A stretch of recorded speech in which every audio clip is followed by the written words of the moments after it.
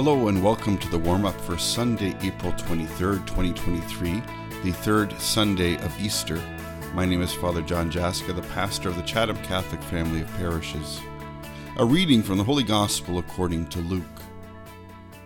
On the first day of the week, two of the disciples were going to a village called Emmaus, about 11 kilometers from Jerusalem, and talking with each other about all these things that had happened. While they were talking and discussing, Jesus himself came near and went with them, but their eyes were kept from recognizing him. And he said to them, "What are you discussing with each other while you walk along?" They stood still, looking sad.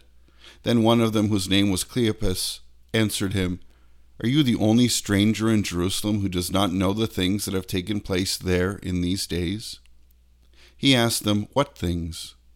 They replied, "The things about Jesus of Nazareth, who was a prophet, mighty in deed and word before God and all the people, and how our chief priests and leaders handed him over to be condemned to death and crucified him.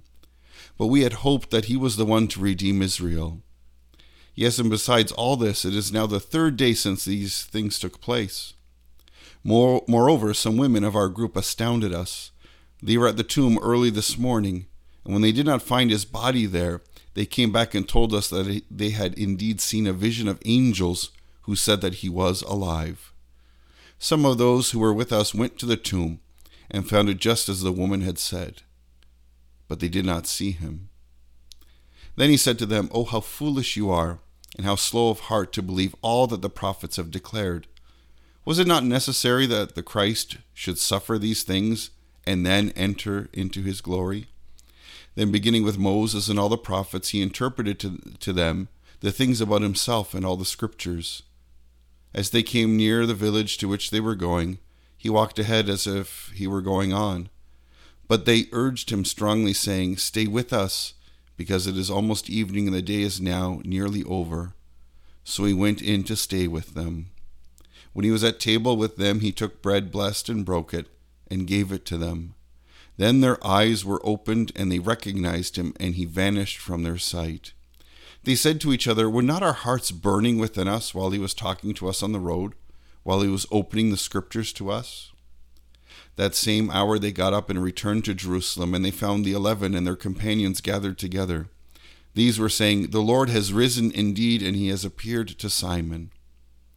Then they told what had happened on the road and how he had been made known to them in the breaking of the bread. This is the gospel of the Lord. Happy Easter, everyone. Jesus is risen. Alleluia. We're at the third Sunday of Easter, and we have a beautiful gospel, the road to Emmaus. It's a beautiful story and on various powerful levels. This story parallels, in a sense, the Mass, where the disciples are walking along, Jesus appears, they break open the scriptures, they recognize him in the breaking of the bread, and then they go out and tell everybody they've seen Jesus. Well, that's what happens at Mass. We gather together as friends, we pray, we break open the scriptures and learn and grow in relationship with God and, of course, in Christ, and then we break the bread, we recognize Jesus, and then we leave church sent out to tell everybody that Jesus is alive, to tell everybody that our lives must be different now, must be lived differently. Jesus fulfills his promise, and for us to be filled with grace, for us to be filled with light. And of course, as we go through this Easter season, there's two major components. One, recognizing and showing and understanding Jesus is alive. He's risen from the dead.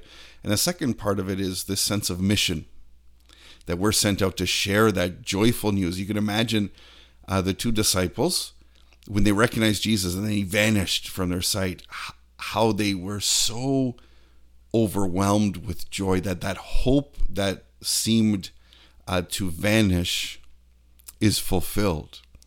And what do? Is they run back to Jerusalem at night to tell everybody, which was a dangerous time to travel. There's no street lights, no sidewalks, no highway.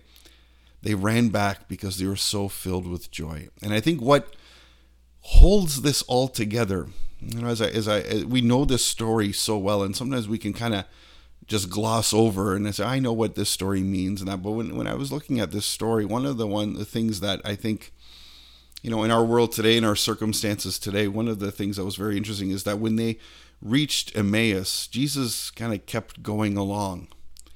And Cleopas and companion told Jesus, no, don't go anywhere. Stay with us. They offered an invitation to Jesus to be with them. And so I think, it makes me think, how do we encounter the risen Lord? How do we make Easter alive today? How do we bring Christ into our hearts? We must invite him. Stay with us. Be with us. We want you to be with us. And so in prayer, we invite the Lord to enter into our hearts. When we receive the sacraments, we come to the Lord and we ask, we open up our hearts and say, please fill our hearts, fill my life. But I think also that extension is in a sense of hospitality, welcoming people to Mass. Welcome. Thank you for coming to church today. But also welcoming the stranger, welcoming the poor person, welcoming the homeless, welcoming the hungry, welcoming the thirsty. I cannot help but on Shrove Tuesday here in Chatham, we had our pancake supper at the Spirit and Life Center.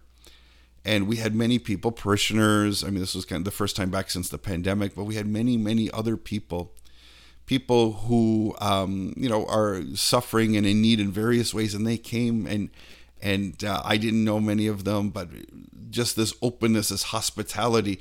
When we welcome the stranger, when we welcome those who are in need, when we welcome those who are less off, when we welcome those who are afraid or alone, and offer them hospitality, offer them community, offer them welcome, we encounter Jesus in that. So the two disciples that went to Emmaus would not have been transformed by the resurrection unless they opened their hearts, changed their plans, and offered hospitality and generosity to Christ. And I believe that's true for us.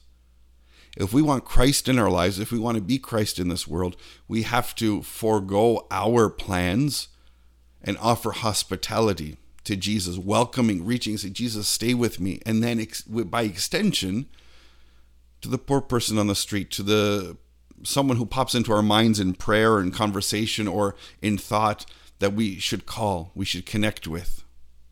This is the way when we invite, when we make time, when we make room at our tables for Christ, our lives are different. Our lives are changed. Our lives are fulfilled. That's what I have as a takeaway for this beautiful and powerful story, The Road to Emmaus. Who can we invite? How can we be generous during this Easter season and beyond to welcome Christ and to be transformed by him? Let's make room at the table. Let's make the time to be able to reach out, to embrace, to welcome, and to be filled with light, to be filled with hope, to be filled with mercy, to become Christ. Happy Easter. God bless you, and we'll see you this weekend.